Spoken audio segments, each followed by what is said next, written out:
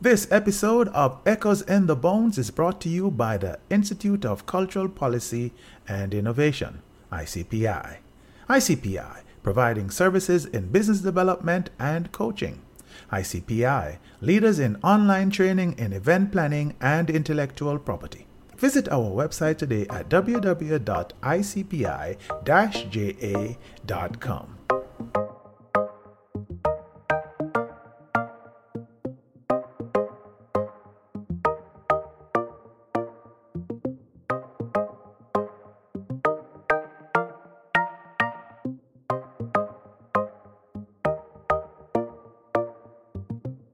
Welcome to Echoes in the Bones, and in this episode, we continue our very interesting talk with Clyde Mackenzie. Okay, welcome back to Echoes in the Bones. It's the podcast where we talk about technology, culture, and entrepreneurship. And we're continuing our conversation with Clyde. We call this the Culture Chat with Dennis and Clyde. That we are talking about. So you were the last time we were speaking, Clyde, you were talking about the definitions, and you were talking about A.J. Brown and his song, which was produced by Peter Ashburn. I want us to take up the conversation where we left it off. You're making the point that as Jamaicans, we're kind of very selective in how we analyze our culture, and that sometimes we don't even talk about things like the R&B and the soul and the jazz and the other stuff that we have done. It's similarly back in the days when we were doing Jamaican R&B songs. It seems as if, despite the fact that the quality and the volume of the work is extensive, we almost brush it aside and don't talk about it. Yeah, we totally ignore that. And that's a body of work which is deserving of recognition. Because when you speak of the song that I mentioned earlier, When You Love by A.J. Brown, which was produced by Peter Ashburn, that is just one of many songs. I mean, you have those by the Blues Busters and so many of these people, Lord Creator. I mean, and there's a long list, of people who have done these songs, but we tend not to give much credence to the origins of these songs. And I think it's very important that we, as a people, because I don't know if it is the curse of just too much talent or riches or whatever you want to call it, but we tend not to take credit or really acknowledge many of the accomplishments that we have had. We see this in ska and how it has been treated internationally. Hip hop, which, I mean, we're not going to say it's a Jamaican originated music form, but it traces its roots to Jamaica. And we have not made much by way of a claim to the fact that it is a Jamaican who is one of the central figures in the development of hip hop. And I say this, I mean, you have beaten this issue about dub and the contribution of people like your friend Scratch Perry and King Tubby and to some extent Jammy, and we have not taken credit for that. That's a music form, and it's also a mode of production that we have not taken credit for. What people like Max Martin are doing today are largely influenced by what these people have done, and we have not taken credit for and have not been given credit for in many instances, because the fact that we don't even know or can say, well, no, this is ours. I mean, a man just blindly take it along and say, well, or don't even bother say anything. And the presumption is that, these are the people who have created these things.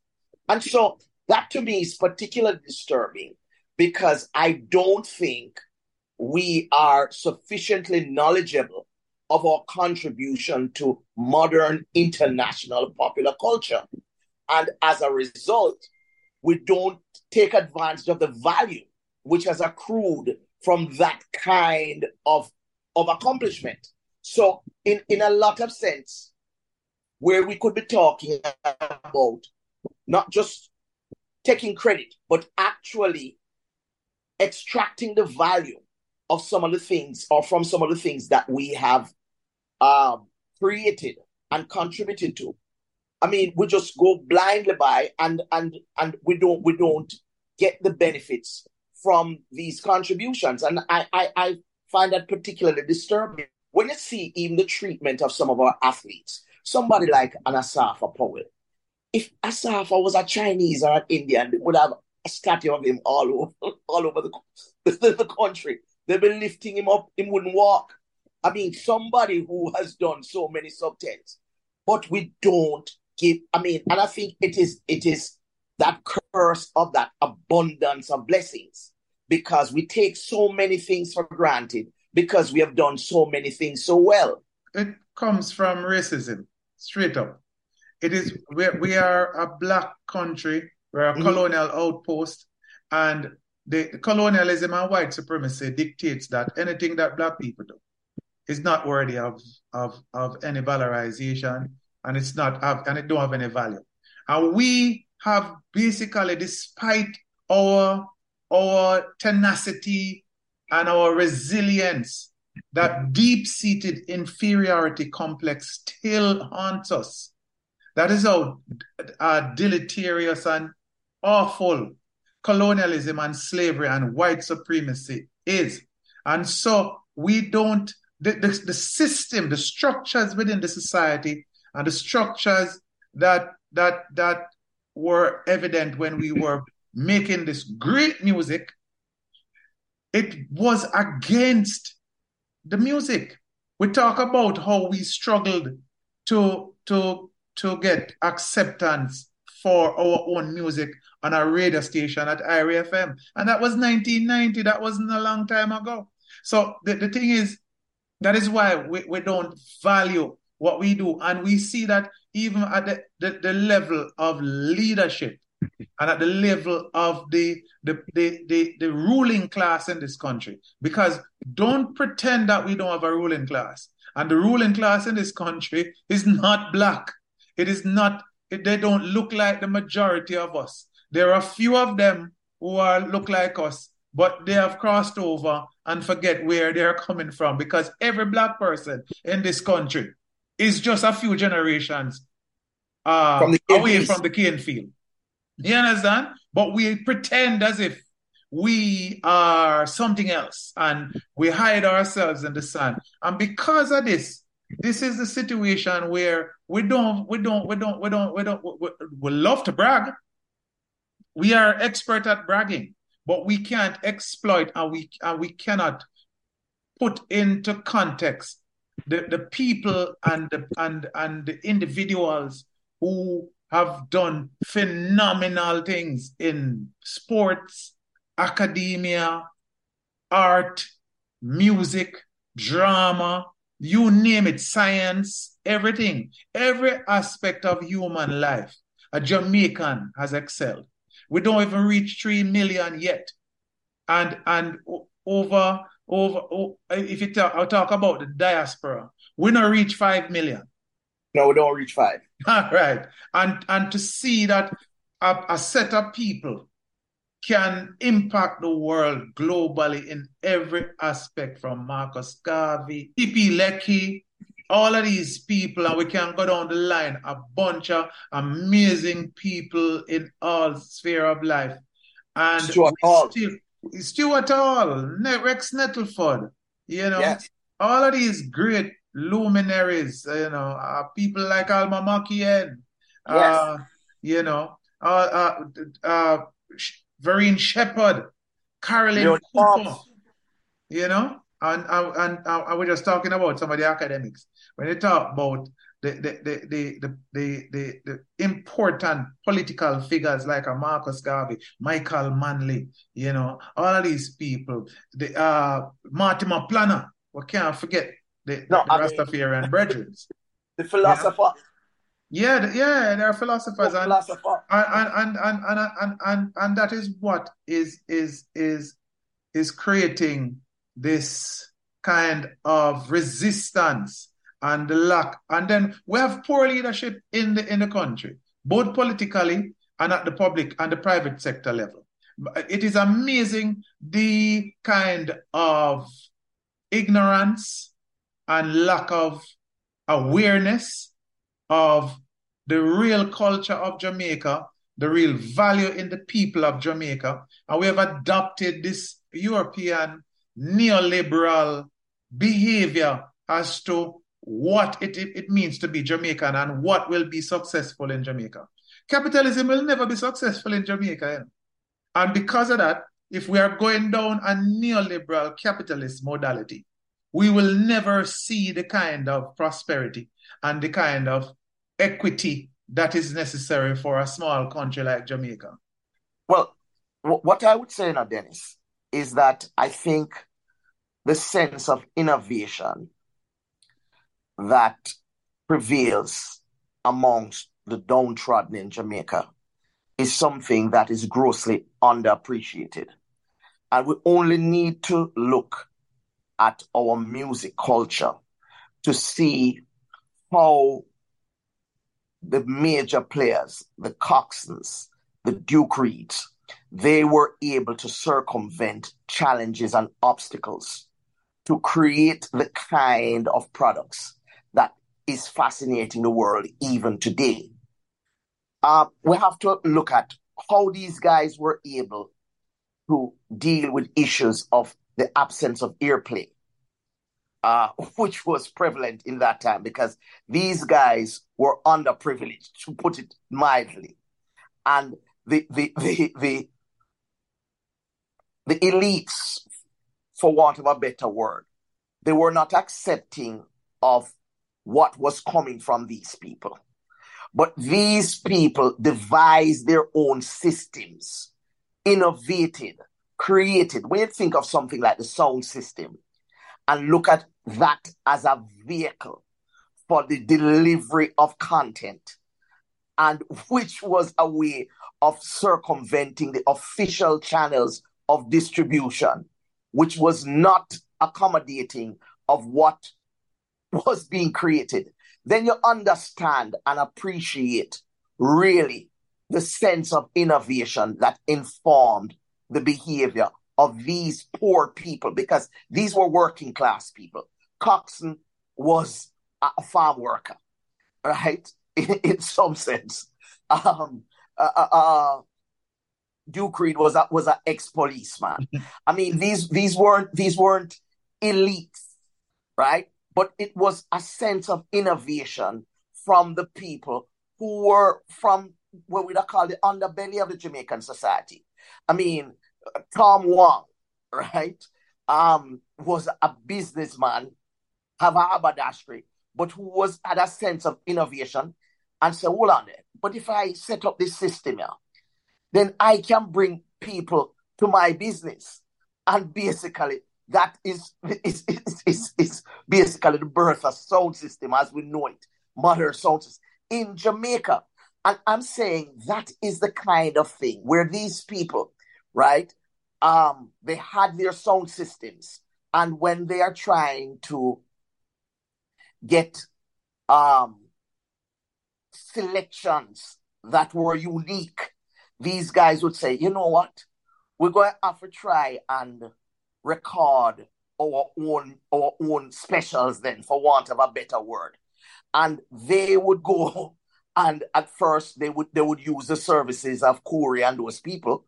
But eventually what they did was they had their own recording studios. And if you look at the trajectory, you see that most people, they had their sound systems, and then they started their record. And then they start the record label. Now, I mean, and I mean, the business models that these guys employ, these are things that should be the study of MBA programs. You see, because a lot of people don't understand, I mean, the kind of methods that these people use. I hear you talk about all the time about WePo and how WePo was able to play at 5 and 6 places right across the world simultaneously. This is the kind of business innovation that people don't talk about and we don't address in our scholarship. And to me, we have a major problem because we're not privileging our own innovation, which I mean, they are breathtaking. Yeah, definitely. All right. So listen, you mentioned the issue of hip hop that a Jamaican was influential in creating hip hop. Yes. And I also mentioned that we have this tendency to love to brag instead of really committing and understanding our value and exploiting it so that it can be beneficial to everyone. I find that Jamaica and the music industry is developing something that I call cultural chauvinism. And what I Mm-hmm. mean by cultural chauvinism is that we love to claim everything as our own. And we love to say that everything that we do is pure. So take for instance, people will tell you that, everybody is taking away our music and is being influenced by us. So we Afrobeats is influenced by us. We created hip hop. We are reggaeton was influenced by us. Let me stop you there, Dennis. And I'm going to now go to your work. And we're talking now about the creative echo chamber. Uh, we have to understand that borrowing is the essence of music. Now, we have to appreciate that because historically, innovation is really the juxtaposition of the traditional with the new. That's what innovation is. Innovation don't mean you come, especially with music and all of that. It doesn't mean that you come with something brand new, totally out of sync with everything that has happened before. It means that you are able to merge the familiar with the novel. Because that, I mean, in music is one of the things, the familiar, that's why covers are popular, right? So that sense of innovation that comes from borrowing is essential to the growth and development of any music or cultural form, right? You know, and we have to, and this is not something that is unique just to music. It can be in the arts. I mean, when the Frenchmen went to Polynesia and all these places, the Impressionists, that's what it was all about. You know, you go out and you get new perspective and you bring that back to what you know. And so the chauvinism that you talk about is backward because it comes from a lack of understanding of cultural production and what it means to be innovative and creative in the cultural sphere. How can we say we invented hip hop? That don't make any sense. Hip hop was not created in Jamaica or Kingston. It was created in the Bronx with two Jamaicans, a Barbadian, and a Guyanese, and a bunch of other Americans coming together and creating this movement. We were a Caribbean people, Influential. We integral were part of it. influential. And Jamaican music and Jamaican culture was the foundation of hip hop. But we cannot claim it. We can't No, claim we shouldn't. We should never. It is, Dennis, it is an American music because we can't claim the fact that, I mean, remember, ska was heavily influenced by the American forms of music from the South, right? It is something that we can't say, well, I mean, we wouldn't want to attribute ska and all the derivatives of ska to America. because it didn't take place in America. It was again the sense of innovation of the Jamaican musicians who were able to use some of the elements of rhythm and blues and and the blues and all of that, and were able to say, well, here what up now? We're going to bring something a little different. We're going to change this, or I mean, it's just the mood of the thing. So you can't. I mean, we should never take credit for things that don't happen on our side. Just the same way that reggaeton. I mean, look, I you know, I like to say to Jamie, say you are an important influence on reggaeton because the fact is, it is true. I mean, if you look at direct, because we're not talking, and I mean, we know the trajectory of reggaeton because some people trace it through Panama and Colombia and bring it back to Puerto Rico because Well, it yes, actually started in New York yeah, we start in New York among the Jamaican diaspora. yes, of course, and you have to give Maxine Store some credit for that too because Yeah, in Espanol, I mean, developed really, I mean, inside there. And yeah, so, yes, so we give credit to that. And then, but you see, you always talk about something that, I mean, we try to individualize some of these forms of creativity when they are collective efforts, yeah, right? yeah, And I'm saying, I'm saying that, yes, here's what happens. I mean, reggaeton is something that had its roots. I mean, the Nando Bones and the Helena Rallan thing and all that happened there. You understand? With Smart, I mean, because I mean, another Jamaican again, because Smart and what was happening at his studio, that was very important. it's safe. You understand?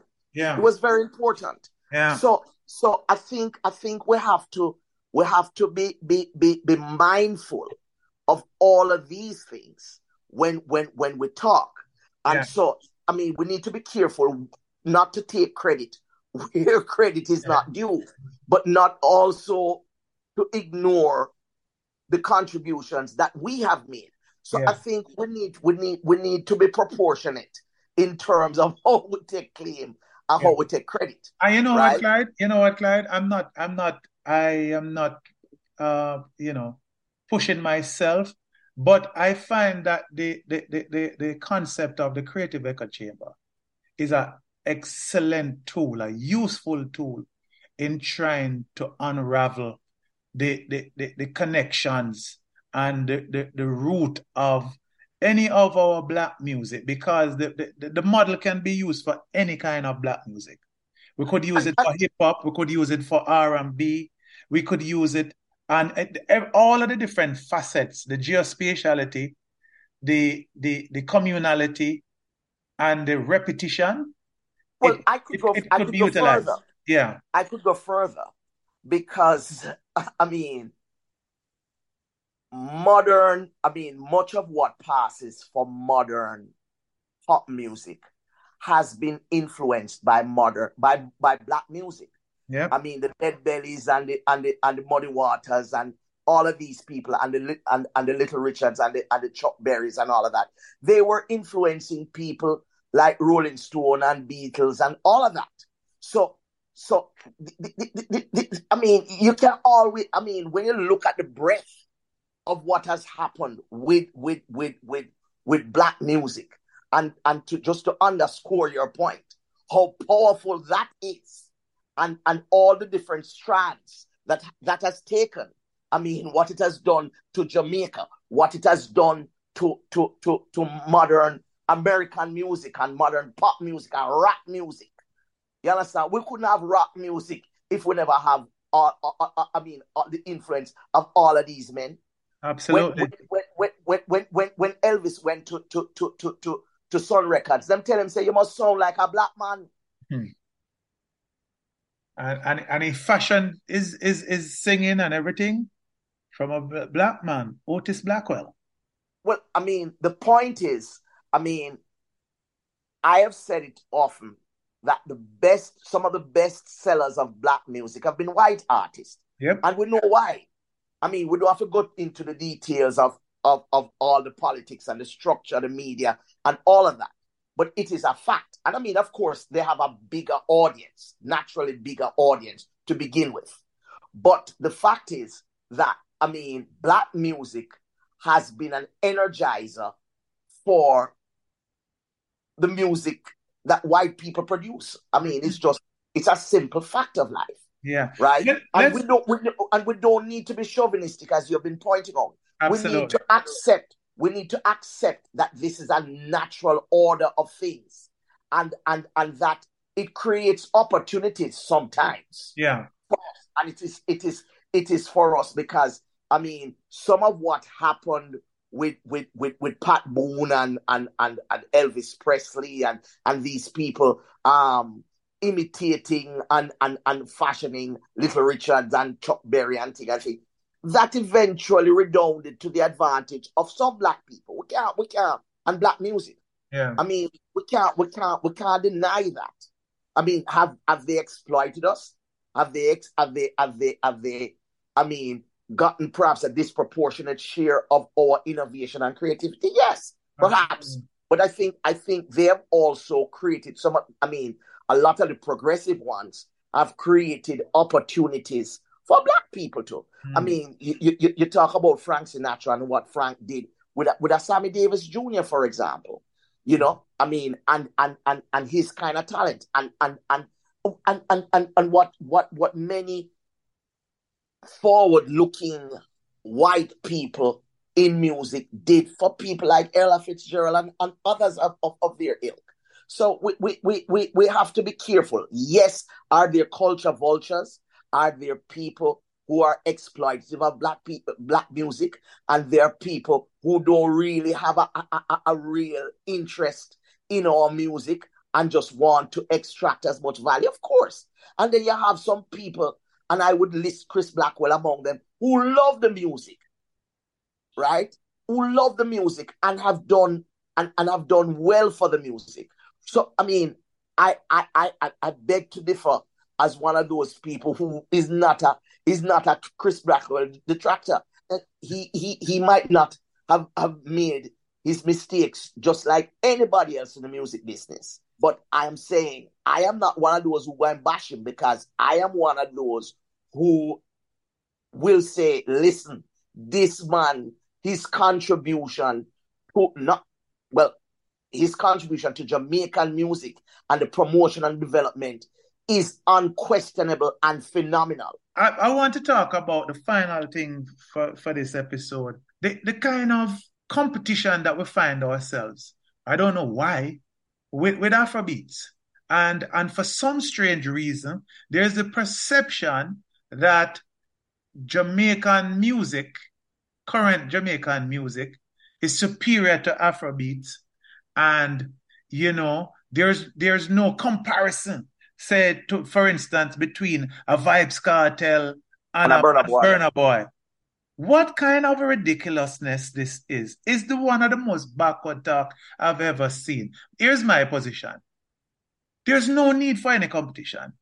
There is no need to say that the Afrobeats is influenced by dancehall and reggae. Everybody know that is a fact. But we must also be cognizant and remember, no, not only that, we must remember that is Africa we take it from too.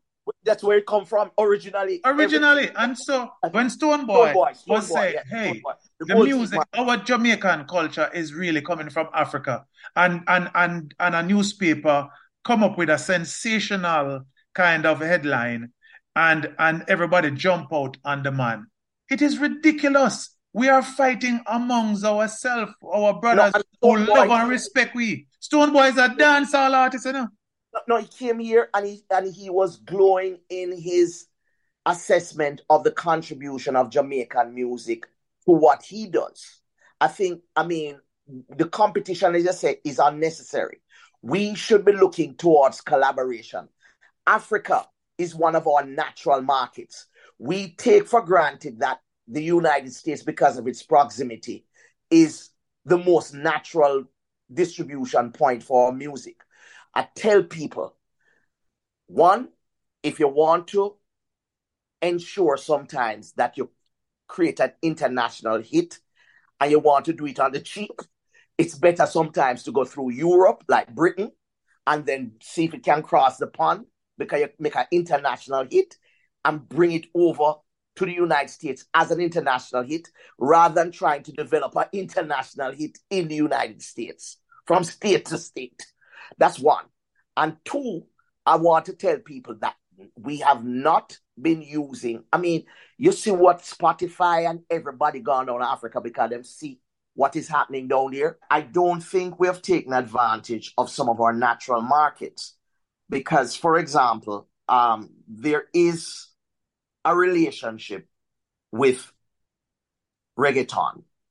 Bad Bunny, Daddy Yankee, these are people who are hugely popular.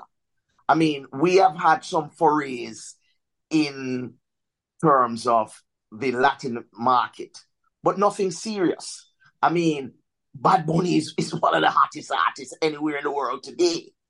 I don't see why now. I mean, there might be a little bit of bad blood now between Jamaica and Puerto Rico, given the lawsuit and so on and so forth. But I think these people would be sensible enough to understand that, look, a man is just making claim for his rights and how he interprets his creation and creativity and what rights should accrue to him. And therefore, I'm saying there should be nothing wrong. We should be able to be making collaborations with these people. These are natural markets. So for me, I think that whatever the music form, I mean, and whatever the iteration of the music is today, what we must be thinking, and that is something that I mean, scratch and jammies and tubbies, what some of what they gave rise to was things like remixing, and so if we're talking about that, we need to be capitalizing on something that basically originated here, remixing, because remixing means you repurpose your music for a market. Yeah. In other words, you have your thing, and essentially you remain who you are, but you do your thing based on what you figure the market conditions are, and you collaborate with somebody who you think can enhance your thing in that particular market. Join us on the next episode as we continue our interesting talk with Clyde McKenzie. Thank you for listening. If you enjoyed that episode, please subscribe to the show and give us a 5-star review, and even drop us a comment if something really stood out to you.